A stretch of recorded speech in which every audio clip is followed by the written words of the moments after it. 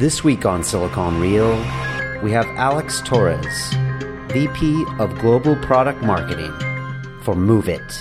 We have 15 million users already worldwide. We currently collect more than 2 billion pieces of feedback every 1-2 months. You really need to have that help and that support from your community. Put yourself on your user's shoes. The desktop years are gone. We deliver a new product version every single month. I love mentoring people. I love helping people. And I love networking. Seize the moment in the right way. Silicon Reel presents Alex Torres, Moovit. Take more risks, be more bold.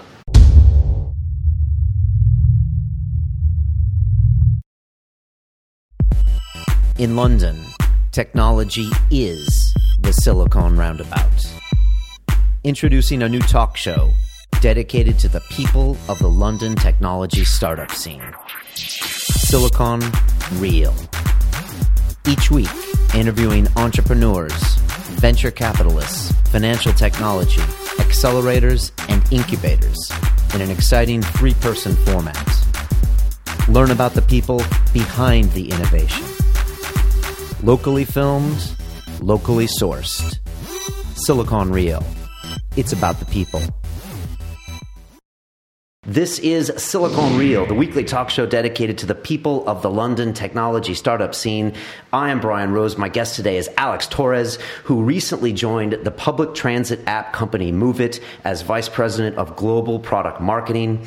Prior to this, you worked at Google for more than 9 years, including working on products like Google Maps. You worked under Marissa Mayer, who's now the CEO of Yahoo.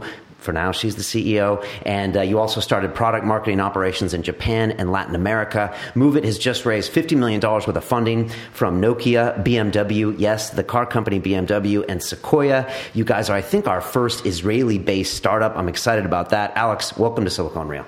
Thank you so much, guys. Thank you very much for having me here. It's always nice to get here to London. It's good having you, and I'm glad we can sit down and have a good chat. Before we get into anything, I got to ask about you, because I heard that you're Spanish and Irish and French and Scottish, and then, is it true that you're all of these cool nationalities, and how does it mix together? French, not really. Okay. What is your background? I hear the Scottish accent a little bit. Well, that comes from my husband. My husband is Scottish, so maybe I picked up some of the accent. But okay. I'm born in Seville, and I've also lived in Dublin for 9 years. Okay. I lived in northern Spain. I've lived here in the UK also for 2 years. Japan, South America, and also now for like 8 years back in California and San Francisco. So, wow. Very good experience. Where in Latin America did you live? So, Buenos Aires, okay. And Sao Paulo, coming back and forth. That was at the time that I was doing all the crazy stuff back at Google with Google Enterprise and all the cloud computing solutions and everything. Okay. And I want to definitely talk about that. 9 years is a long time. I know, a lot of Google employees kind of average 3.5 because, they keep going. So I want to definitely get into that. But let's talk about Moovit, for a bit here, including this funding round, which is pretty interesting. And I want to talk about what you do. You were talking about, these words get thrown around in the Valley a lot, but not as much here in the UK. And that's like social, mobile, local. I was watching that Silicon Valley television show, and they had them all there at the TechCrunch event, and they were like, we're mo, we're low, bro. And so I was laughing. But what does it really mean to have something that's mobile and social and local? Well, it's basically you need to have a product that it's global, but it's also local. That's the local. Social, because you've got some components that you need to involve your community with. So like in our case, we have many different ways for the user to provide feedback and also to help us build a better product. And mobile is quite evident because it's an app. So it's a mobile app ecosystem. So that's kind of like, and you're right, it's one of the buzzwords that we use on Silicon Valley. We love having all those categories, for right. How to define people, how to define products. Right. And it sounds interesting from a European standpoint because we don't like that. That's been fully European, it's one of the funniest stuff. But yeah. Is there any other O that people are throwing around, or is it really more so, low, and mo? No, it's just so low. Glow. Yeah, no, that is just so low mo. It's also one of the buzzwords that also analysts love to use as well. Like a so low mo product could be something like Yelp, for instance, right. so that people know as well, some of your viewers. Or it could be Quipe at the time before it got acquired as well. That's a so low mo product, or Google Maps is a so low mo product as well. Right. Okay. So it's a new interesting world as well. It's challenging as well because as I was saying, you need to have a global product, but at the same time you need to appeal to a local audience, right. What implies that the localization of the product, the look and feel of the product should also be perceived as local. Right, which is key for you because you're in 500 cities or you're expanding to 500 cities. Tell me about Moovit as if I had never heard of it before.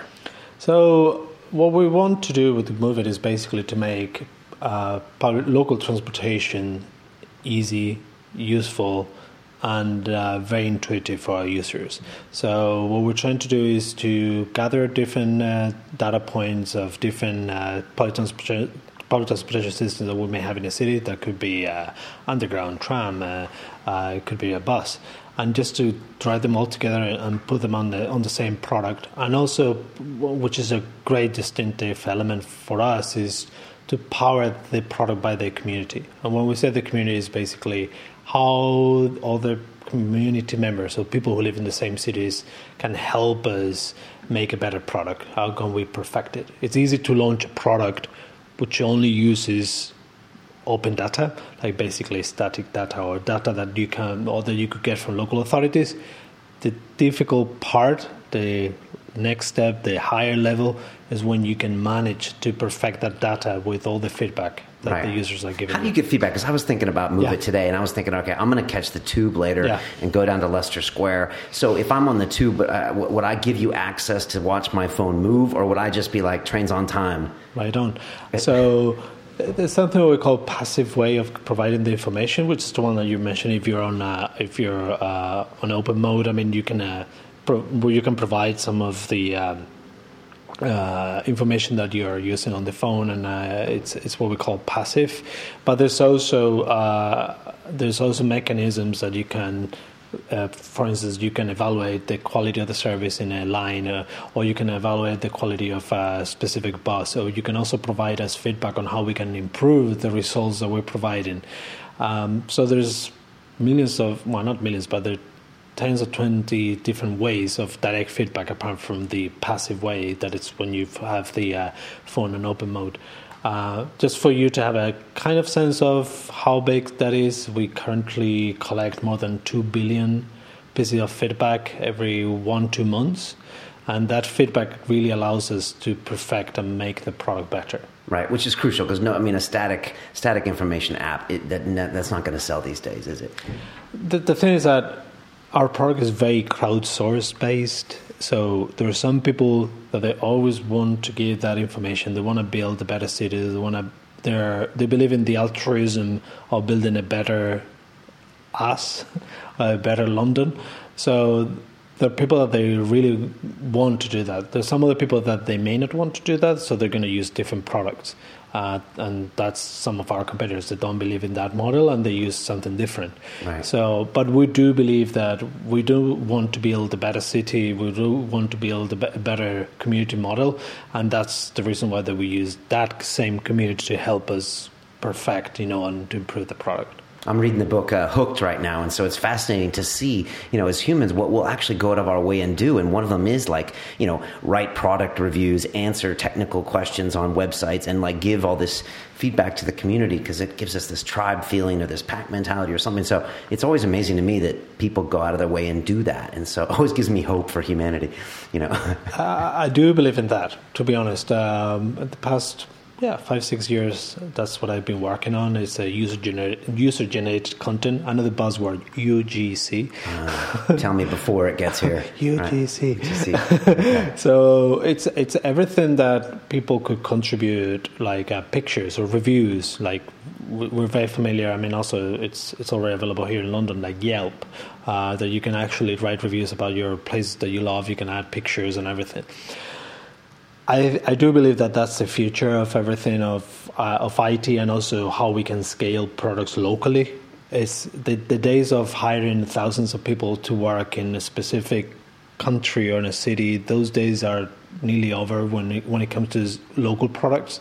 So you really need to have that help and that support from your community. Okay. I'm a big fan of, Google Maps, one of your creations, and Google Now I use, and they track me, and, it does some creepy things sometimes with Google Now, and it tells me, that something's been placed in my calendar, and I don't know what's going on, but that's okay. But my girlfriend loves City Mapper. She just swears by it. And I'm like, what's the difference? And she's like, oh, it's the best. Oh, it's the best. And so why are there so many why is there so much space in this community for different people that like different things? Because when Google jumps in on something, you think they might have figured it out, but they haven't really figured it out. So why is there room for people like you and City Mapper and others? Yeah, it's coming back to the Solomo side of things.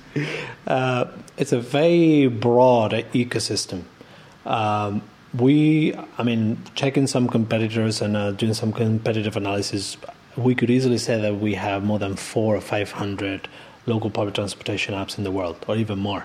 I just simply checked on the 500 cities that we have presence.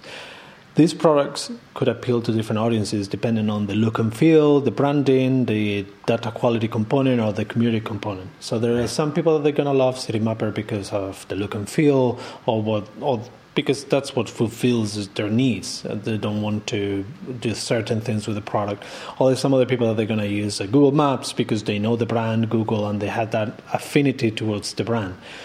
There will be some other people, as we see in our case, like we have 15 million users already worldwide, and these guys love the product because they like the Dude, the Moovit icon, and or they like the way that we show the information, or also they like the fact that they can contribute and they feel heard, and and they feel that they're contributing to a better community. So I think there's a lot of space due to the fact of the ecosystem that is very broad, and also due to the fact that we're talking about apps.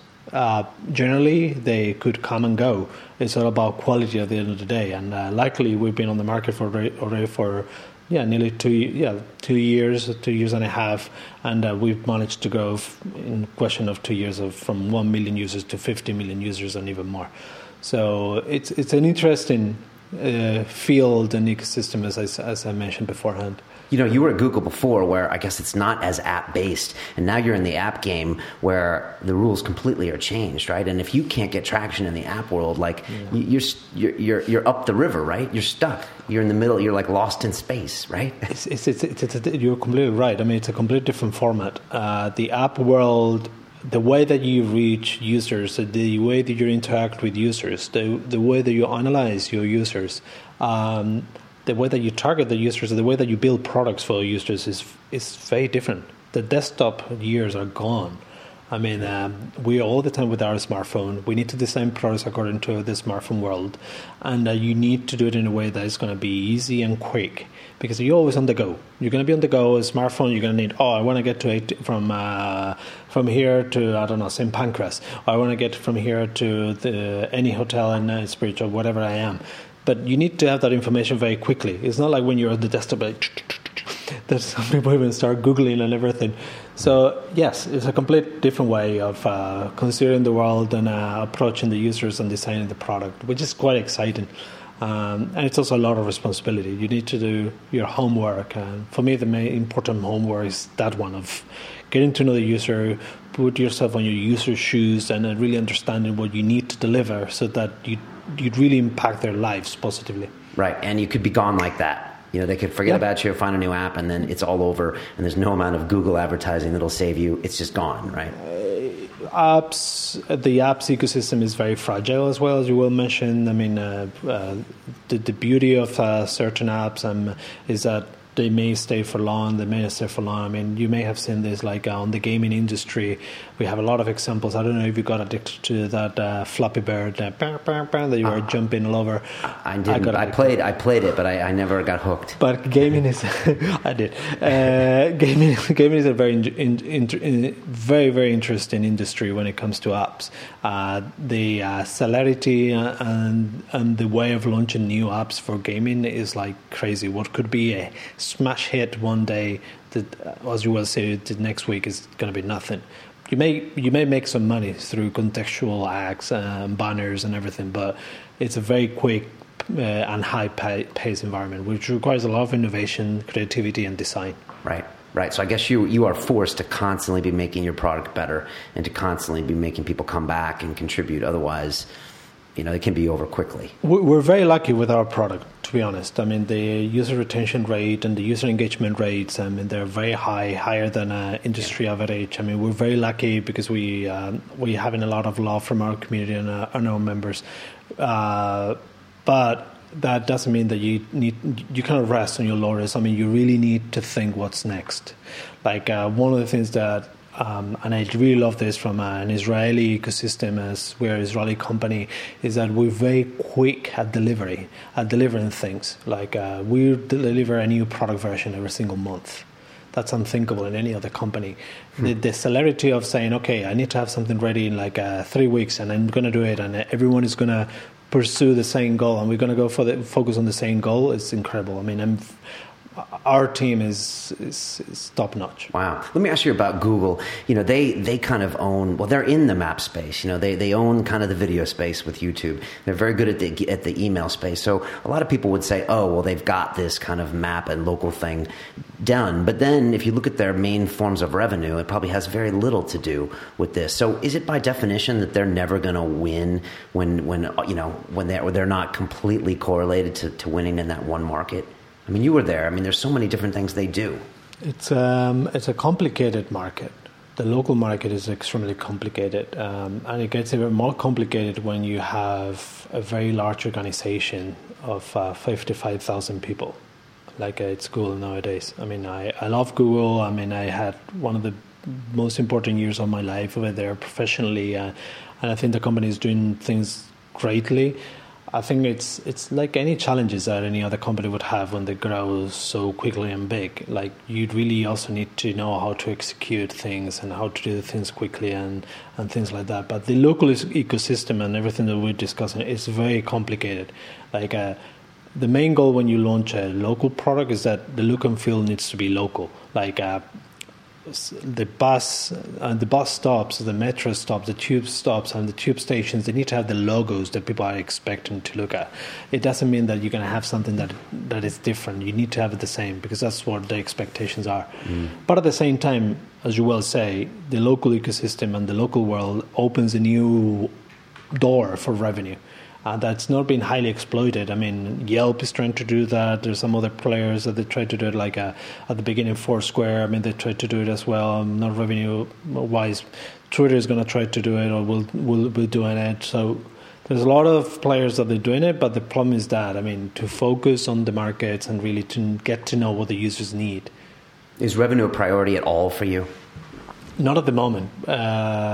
We're very lucky because our investors have openly told us that our main focus is to become the number one app in the world for local public transportation, and also to be focused on delivering the best user experience and the best product.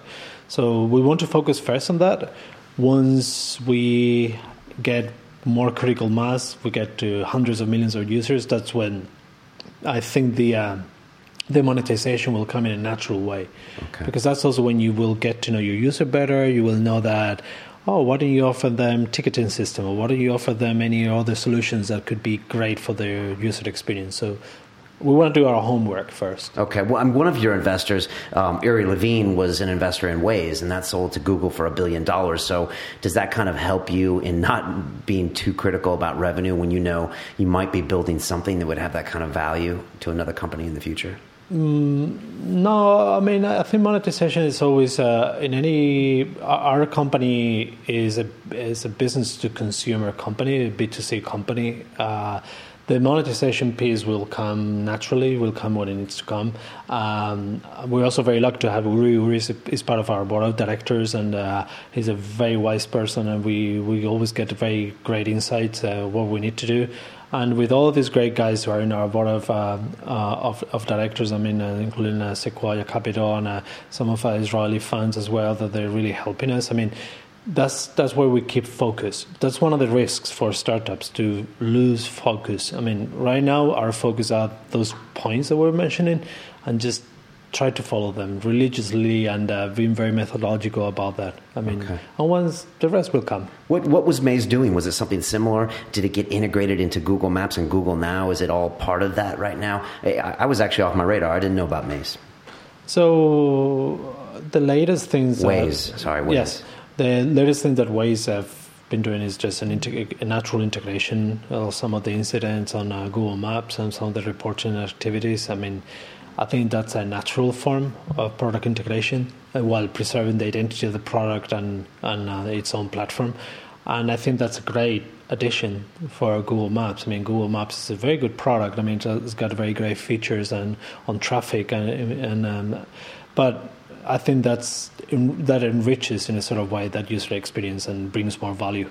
Okay, talk to me about BMW. I've never seen them invest in another company. Is this a new thing for them? And what's that like? We're very proud and very happy to work with BMW. I mean, they're going to be great partners. They've already been very great partners. I was in Munich last week with them, and it's very exciting to be part of the BMW. I mean, I don't drive. I don't have a driver's license. Never had a driver's license. Right? Yeah. But I mean, BMW for me has been one of the brands. I mean, one of the references, they've done such a great job with the Mini. I mean, they've revolutionized, the concept of driving, and they're very innovative. So all those ideas of working with them, I think it's going to bring a lot of value to us. Also, the way that we see the company evolving, Moovit evolving, is we do want to offer more than local public transportation. We also want to offer private transportation on a local level. Like in the US, we have a partnership with Lyft. So BMW comes in a very natural way. I mean, they have great products like Drive Now, which is also available here in London. And I think that could be a great way of offering car sharing to our users. At the end of the day, we want to build a platform that allows people to decide what to choose, if it's private or local transportation, and do it in a best, more sufficient, and according to their budget. Some people will want to spend the money on car sharing, some others will not want, or they want to take a bus or a train or just a taxi. So any of the options in a democratic and agnostic way. Right. BMW is such a good brand. And I just think of integrity when I think of BMW. And they've done an amazing job. So that's going to be a lot of fun working with them. Give me the Google story. What was it like when you started versus when you left? If you had to summarize it all in a couple minutes, what would you tell us? Because everyone always wants to know. It's very exciting. I started at the Dublin office. I think it was 26. I can't remember. Employee number 26. No, I was 20, and I was 26 years old. Oh, years old, yeah, okay. No, yeah. 26, no. 26, I think is, Marissa was 14, or I can't remember. But it was very exciting. I was one of the first people to be hired at the Dublin office. I mean, and that was when the Dublin office was open, and we were like 800 employees worldwide. So it was like a little startup. Wow. Okay. My first day at the office was like, okay, this is your desk. You should just arrange yourself and do things. I'm like, do things what? So it was exciting, and it's exciting. And I've been very lucky. I mean, my 9 years, I've got great memories. I've been through the most important divisions at Google: product marketing, product management. I've learned a lot from my colleagues, from Marissa, Bernardo. There are a lot of people that really have high consideration for them.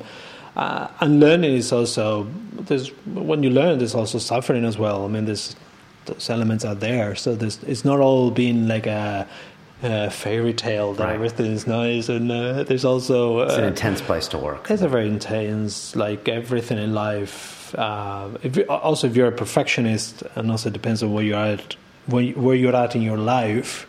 You also need to know how to manage your energy and how to put some emphasis, or as we say, to pick your fights, right? And of course, when a company gets bigger and bigger, you need to work with many different people and understand many different people, different styles, management styles, and so I think I learned a lot. I have a very good, nice recollection of working for the company, and I'm very excited now for Moovit because I think there's a lot of things that I've learned that I could apply at my new company. And my colleagues at Moovit are great. I mean, I love, we were chatting off the record, I mean, I love the Israeli way. It's very straightforward. Right. To the point, no bullshit. Oops. Yeah, what is the Israeli way? Because I've had a few guys on here straight from Israel. I had Yonatan Yaz Freeman from Kano. He was fantastic. And, I had Easy Vidra as well. You know, he spent time in Buenos Aires as well. But yeah, I know Easy. He's great. Easy, yeah, Head of Google Ventures. They're both cool dudes. Lovely. They're both guys that would probably have your back in a dark alley, but also would give you a big hug. You know, so what have you found out from? It's very human. in all good and bad ways. I mean, you would have someone in the meeting telling you in front of your face, "You're fucking wrong," you're very right. But I mean, I've only been there for 5 months, and but the image that I have is like it's very human, it's very family driven, it's very straightforward. I mean, very hardworking individuals. They know when they have a goal, they know where they need to go, and they execute, and there's no drama in between, and it's very exciting. It's very different to what we are accustomed back in the Valley. The Valley it is what it is. It's highly political. I mean, in many times, which is fine. I mean, it's what it is. It's cultural based. There's some other good elements as well that you learn. But for me, it's very interesting. I'm based in San Francisco, heading the San Francisco office, and working with my manager, the CEO, in Israel, and we have a great time. Wow. We're really enjoying the ride. I mean, it's very good. I mean, the success stories in Tel Aviv are huge. I mean, somebody was saying that when it came to like NASDAQ listings, you know, Israel was, I don't know, number 3 in the world or something, you know, something very high. So, you know, it's exciting times down there. It's a startup nation. I mean, right. I guess it literally is a startup nation. I think the Israeli people, I mean, they're just very self-determined, I mean, to succeed in life. I mean, that's great from how people think, how their mentality is, how their mindset is. I mean, and I see that every time that I try to get back to Israel at least twice a quarter, and every time that I'm with my colleagues, you see it at the office. Everyone has a strong opinion about things. People are not like divided. I mean, they would tell you like, "Oh, I think this should be done. This shouldn't be done." It's interesting. I mean, it's an interesting, disruptive way of working. Right. That sounds fascinating. What was it like working with Marissa Mayer at Google? I mean, everyone says she's very Google, and she brings all of these attributes that are known for Google over to Yahoo. I mean, is that a good characterization? I don't even know what that means. But what was it like? She's I think she would have been Israeli. I mean, Israeli in that. I mean, I had a lot of respect towards Marissa. I mean, Marissa, first as a woman in an environment, not only Google in general, of a very macho-driven IT world with a lot of macho geeks and all over, which also raises a lot of question marks and stupid comments, and we've seen that. I mean. I highly respect her for that because she's managed to position herself as a great executive, great product person, great product marketing person, and with a great vision. I mean, I've learned a lot. I mean, I do remember some creative review meetings where we may be discussing about the color of a call to action. Should it be blue? Should it be red? Should it be? And it will be 1 hour, but with a reasoning behind and with a passion behind. So I think she's doing an outstanding job for Yahoo. I mean, it's a great challenge, and I think she'll succeed anywhere she will go. I mean, she's and also from a personal level. I mean, she's also a very loving person. I mean, I've seen interacting with all my colleagues, and she's a person who really takes care of others. I mean, it's great. It's a full package. I mean, of course, you're going to hear stories from many different people. I mean, there's also a lot of jealousy and a lot of, as I call it, psychological projections and everything. But there she is. She's the CEO of Yahoo. Yeah, she's doing it. She took the challenge. It was always going to be a challenge, and so you got to give more power for going ahead and stepping up and doing that. So absolutely, it's going to be exciting to watch. What are your thoughts when you come to London? I've been doing this show now for 18 months, and it's been amazing to watch the Silicon Roundabout, which is where we are right now, and the way it's improved. And we just had a big announcement this week where Ben Horowitz of Andreessen Horowitz is taking a board seat on TransferWise, who was in that seat 14 months ago. Tavat Hinkris was the guy from Estonia, and now it's a $1 billion company. And, these kind of things don't happen that often in the UK. We've had some $1 billion exits last year, I think about 8 or 10. So it's happening here. What does it feel like to you? Also, we're still about a 10th or a 20th the size of VC investment compared to the Valley. So what are your thoughts? I think that we Europeans need to know how to sell ourselves better to the outside world. I'm European. This is from a European that spent 10 years in the States. Americans know how to sell themselves very well. They have an idea. They're very assertive. They know how to sell it. They know how to talk to the right people. They know how to network to the right people. They know how to position themselves very well. And this is something that you learn as a kid. You need to speak up. If there's something that you don't agree with, you need to say it, and you need to find your ways, and you need to be independent. You need to think that there's an outside world. I do believe that Europe has a huge potential to become another 3 times or 10 times more Silicon Valley. It's just more of a question of really speaking up, arranging ourselves, finding the right talent, empowering the right talent, because it's not a question of university degrees whatsoever. I work with people that they studied in Stanford, Harvard, Yale, whatever. To be honest, maybe my colleagues are going to get upset with me. Some of my friends back in the US, but I don't see a dramatic difference in terms of formation, degrees, and everything. I think European education is one of the best in the world, as it could be in Japan and in other places. It's also very cultural.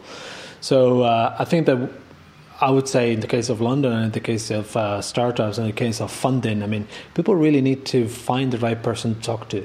And don't be scared about sending an email out of the blue to a big guy who may be running Andreessen Horowitz or whichever, or Sequoia.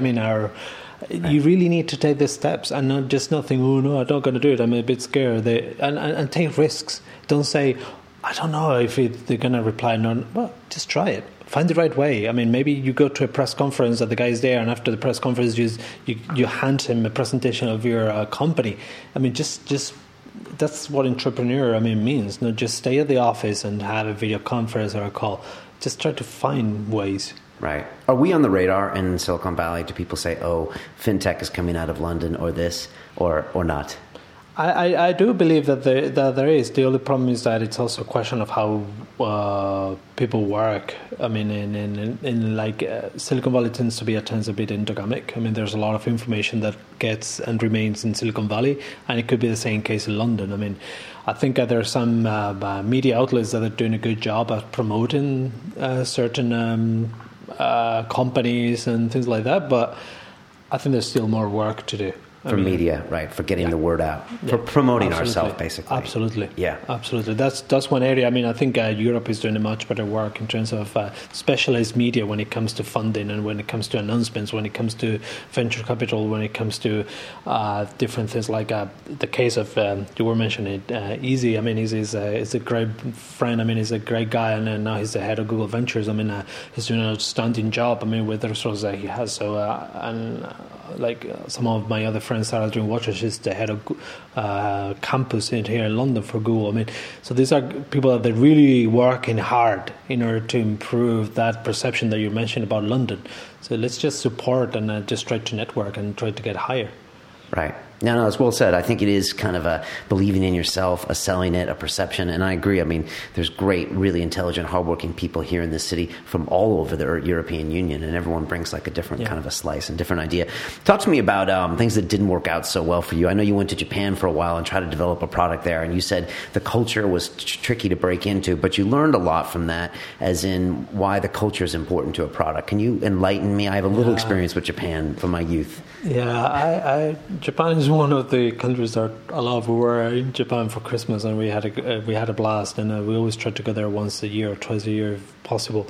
You learn. I mean, there's a lot of failures that you could have in your personal life and of course in your professional life. In the case of Japan, I remember we were trying to launch a Google Site Search, or was it the GSA? Well, one of the products I work with. Japan is very high. Japanese people consider quality as one of the main things to achieve. They have high standards when it comes to quality. Right. We were talking about Jiro Dreams of Sushi earlier, yes. which is a documentary about a guy who spends his whole life making the perfect piece of sushi, which is rice and raw fish, but not to him. And like he has his son make like rice for 20 years before he can graduate to the fish. Is that a good representation of the Japanese obsession with perfection?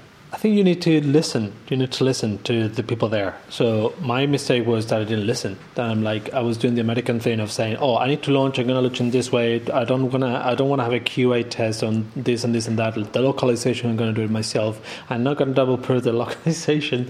And it didn't go very well. It was a flop. We had to back up. Before we launched. So I think the key thing is this is just not for this case in general. Just listen to other colleagues and listen to other cultures. There's always something that you're going to learn, and also there's something that you're going to affect people's lives positively if you listen to. That was something that it started like that, but now I try to do it, even though at times I could be very stubborn. That's a defect I have. But yeah, listen. And just try to put yourself in the other person's shoes. It's quite important. Right, and must be crucial for the local markets you're going for, because everything's different. Everything's different. We had Nicolas Brousson from BlaBlaCar in here a few weeks ago, and he's going into guy. Yeah, he's fantastic. He's going into Turkey, and he was like, Brian, we're learning so much there, and it's ultra mobile, and it's ultra this, and they have a very local market as well, very social as well, very mobile as well. Yeah. But he didn't drop those words on me. But it sounds like they're really learning a lot, and each local market for them is very distinct, just like you. You have so many different cities and cultures you're going into. Yeah, you need to be very versatile. I think that's one of the things I really like what I'm doing, because I've been so lucky and so fortunate to having lived in so many different places and speak different languages and then do so many different things, and like that really opens your mind a lot. And it opens your brain and the way you're perceiving things. Like now you're more like we're a complete phenomenon in Brazil. We're like 2 or 3 million users. It's just something out of this world. Wow. And you're like, and my first question is why? I want to talk to the users. I want to know why this is the case. And I talked to one of our co-founders, Roy, and he's a great guy. And we talk and discuss. Oh, the community is very lively, and they love this, and they love to contribute. They love altruism. That's the exciting thing. You launch a new country, or you get surprises like we launched in Helsinki that we're like, oh, it's going to be a flop. No, we got like 60,000 users. It's like, wow, they've done nothing. So it's exciting. On this, you get a lot of great surprises. It's always a surprise. It could be positive, negative, but it's a surprise because you don't know. Until you launch, you try to do your homework. You do it great, or you think you've done it great, but afterwards it's like, oh no, you didn't do so great.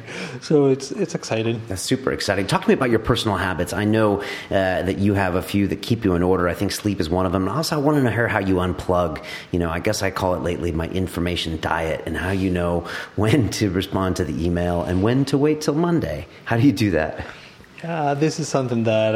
especially with the Yanks. It's a learning exercise.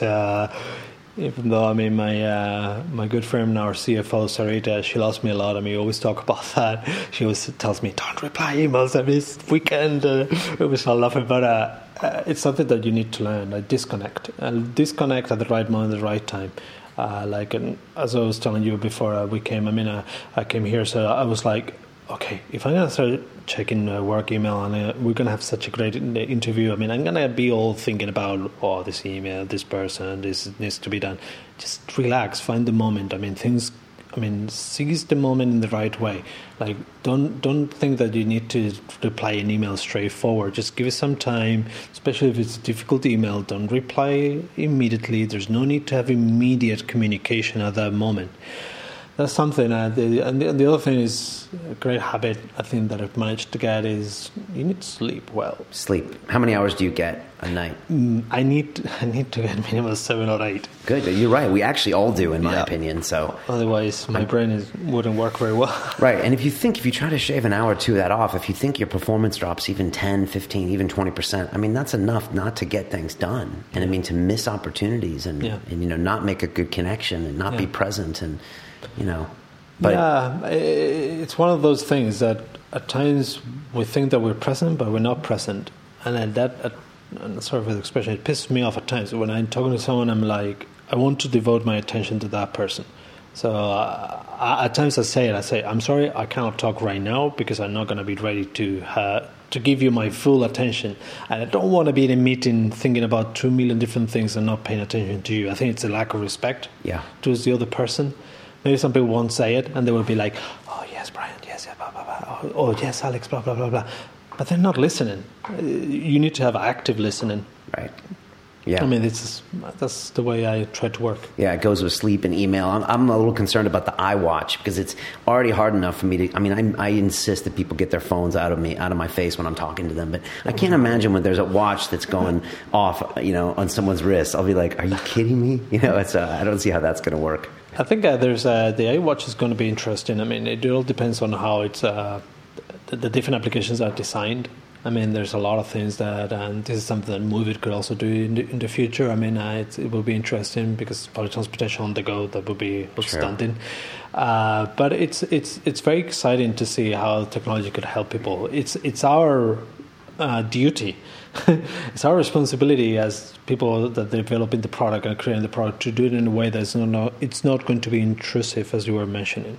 It's going to be a natural way that it's not going to be like I don't know if you still remember all these old phones that they started beeping. It needs to be something natural that maybe it's a slight little alarm, indicating that something's happening or something that vibrates, something gentle. Because I agree with you, you need to have your moments in your life. Technology is great for what it is. As it is, it's a great thing, but it's how we use it and how we design it. Yeah, I think everyone needs to take a break for a few days and just because you talked about checking your email. You said you're coming in the taxi over here and you could have checked your email and you decided not to because, a lot of people check it because they don't know what else to do and they're hooked on this little shot of dopamine they'll get from just checking their email. And so if you can take a step outside of yourself and just say, okay, why am I doing this? Do you need to do that? Can you look outside and see the beautiful city or just relax with someone or do nothing? That's another concept, right?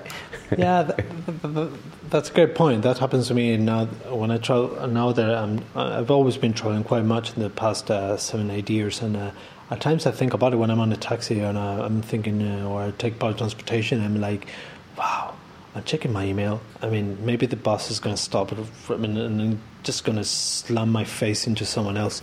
And why don't you just start staying outside and smell the roses, and just try to enjoy the moment that you're in Paris or you're in Milan or you're in Madrid or here in London. And, just take the time. And you're going to be more effective if you really manage that energy. And you display that energy when you need to display it. I mean, you're going to be more productive, and you're going to be more effective, and you're going to be happier at the end of the day. Because when you see, at least I'm a perfectionist. If I see that I'm not delivering what I need to deliver, I get frustrated. So you always need to analyze it because I don't have the right energy. Is that because I'm not balancing things in my life? So things like that. Very good. And think about your information diet. Think about when, I do that sometimes. I take a day sometimes, reply to emails when I know that I'm maybe a little bit, upset. I'm just come back a day later and you do the right thing. The other thing about emails too is if you time a quick response, you're almost opening yourself up that you will respond that quick. And so that can easily escalate into a multiple message I do. Anyways, Alex, I always ask everyone that comes here a few questions. I'm going to ask you, if you could make a phone call to the 20-year-old Alex Torres and give that young man a bit of advice, what would you tell him? Where was he at the time? Wow, 20 years old. I was in university, probably in Pamplona, in Navarra. I mean, I would say to myself, take more risks, be more bold. I mean, I was always very prudent with everything, and I was very scholastic at that time of my life. I was very methodological. I mean, it's still very methodical, I mean, and things like that, but at times, I mean, you need to be more practical about things. That's good. It's interesting. As I get older, I can force myself to take the risks and be like, no, this is okay, and this is what you should be doing. But like 10 years ago, I think I was just risk averse, and I would just avoid them without knowing I was avoiding them. Yeah. So that's good advice. Best advice you've ever received, business or personal? Maybe something at Google, or maybe something personal. Wow. There's never a best advice, because there's always going to be a next one, which is going to be better than the other one. But if I have to choose, I mean,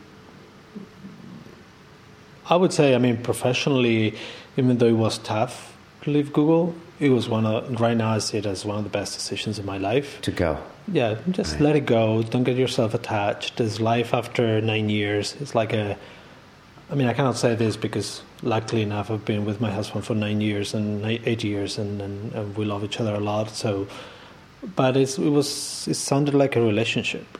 Right. There's a detachment period. Was it hard the first few weeks? And I think it's a detachment period. I mean, that starts maybe 1 or 2 years prior leaving, and also you have a reality check, and you also you really analyze if you're really growing as a person. Is Alex growing? Yes or no? Am I becoming a civil servant? Probably. So it's a tough decision, but I think professionally it was a very good decision. Personally, one of the best decisions in my life, moving to San Francisco with my husband, with Stefan. Yeah. Okay, going to America and doing that whole thing and seeing how that half works. Yeah. And my last part of that question is to the 20-year-old that's listening to us, that knows a little bit about what we're talking about, but, someday wants to be involved in the tech industry, whether that be in the UK or in their local market or in San Francisco. I mean, I know the problem with tech now is it gets kind of a little bit of a rock star status. We see the outliers that are mythologized, which you know about from the Valley, and we hear about Zuckerberg did this and this guy did this, when there's a lot of failures too. But what do you say for people that are entranced by the whole technology scene? What should they do? Be themselves, be prepared, be authentic, have clear ideas, take risks, and don't get disappointed if things do not happen. I mean, when I left university and everything, all the degrees or masters, whatever, and I started my own company, and then 2-3 years after, I said to myself, I want to work for Google.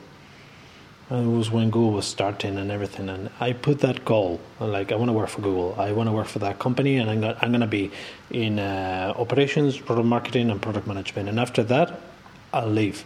I did it. I think you need to really focus on what you're going to deliver, and don't. We have great tools nowadays like LinkedIn and Facebook. I mean, just contact people who know about this stuff and openly ask them. I love mentoring people. I love helping people. I mean, and I love networking. So people want to reach out. I'm happy to help. I mean, such are my possibilities and time. But learn from other people who've done it. I mean, just try to do it. And I think that's one of the worst things that I'm seeing in Europe, like unemployment rate for young people, like in Spain is 25%. I mean, that's horrendous. I mean, you're basically destroying a generation. Yeah. So, I mean, let's just help them. Right. No, it's such a good thing. And if you're a young person, and I used to be a young person, when you're that age, you're thinking, why would these people help me? But when you get a little bit older, you realize is that you love to see young people with a spark or someone that reminds you of yourself. And people really do want to help you, and they don't really have any other ulterior motives. I think it's part of our clan mentality that we just do want to see people succeed. So, like Alex says, don't be shy about going out there, trying to contact someone, telling them your crazy idea, taking a risk, because there are people out there that will really go out of your way and mentor you, give you advice, maybe give you a job. It's just all about contacting and be unconventional about it. We had Philippe Botteri here from Excel Partners, and he was just he said what you said. Yeah, go to a press conference, pass me something, do something unique, just find a way. Don't necessarily, send me the cold email. You can do that too, but try something else. So that's great advice. Alex, thanks so much for coming on here. I'm going to download Moovit right when I'm finished. I'm going to give it a test drive, and I'm going to go head to head with my better half as far as her city mapper and see who wins. wins. So thanks so much. Congratulations on this move. It really is a startup. It's like a total mind change for you. It is. And but like you said, if you're not climbing a steep learning curve, then it's probably time to get out. Agreed. That could be the takeaway. How do people contact you if they want you to be their mentor, et cetera? Is it Twitter? What's the best way? Twitter, LinkedIn, any of the social media. I mean, I'm on LinkedIn on Alex Torres, so happy to help. I mean, apologies if I don't reply right ahead. I'm traveling a lot. But yeah, I'm happy to help. And if anything, I think LinkedIn is more personal like Twitter, because Twitter, I mean, at times people would see everything that's happening, but happy to help. I mean, anything they may need. And thank you very much for inviting me over. It's a privilege for me to talk to someone like you, and I like very much what you guys are doing. And it's nice to have this kind of conversation. It's very different to what one is accustomed to. Like the usual interview, like it's all about ego. No, I like what you guys are doing. Thank you. I appreciate that vote of confidence. You've been running around today on London Live. I know you're The Economist and do all these things, so it's always nice to hear. I do hear that a lot, so that's always good, to hear we're doing something nice. And it is nice to slow down and actually have a conversation. So nice coffee. Yeah, it's good coffee. A little bulletproof in the house. So thanks so much. As we say on Silicon Reel, it's about the people. It really is about the people. And I wish you all the best. Thanks so much, Alex. Thank you so much. All right, take care. Take care.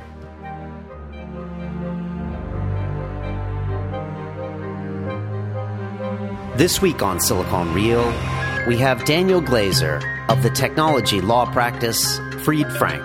It's a tough story to sort of rock up in London and say, hey, I'm an American lawyer. I'm here to help the tech community. We practice law, absolutely. But it's also being a helpful member of the community, helping to put people in touch, to make connections that wouldn't otherwise happen. You should be able to use your lawyer and your other advisor, for their network. This is an amazing time these days to start a company. In early stage fintech, London is the global leader. Silicon Reel presents Daniel Glazer, Fried Frank Technology. Don't be afraid to fail.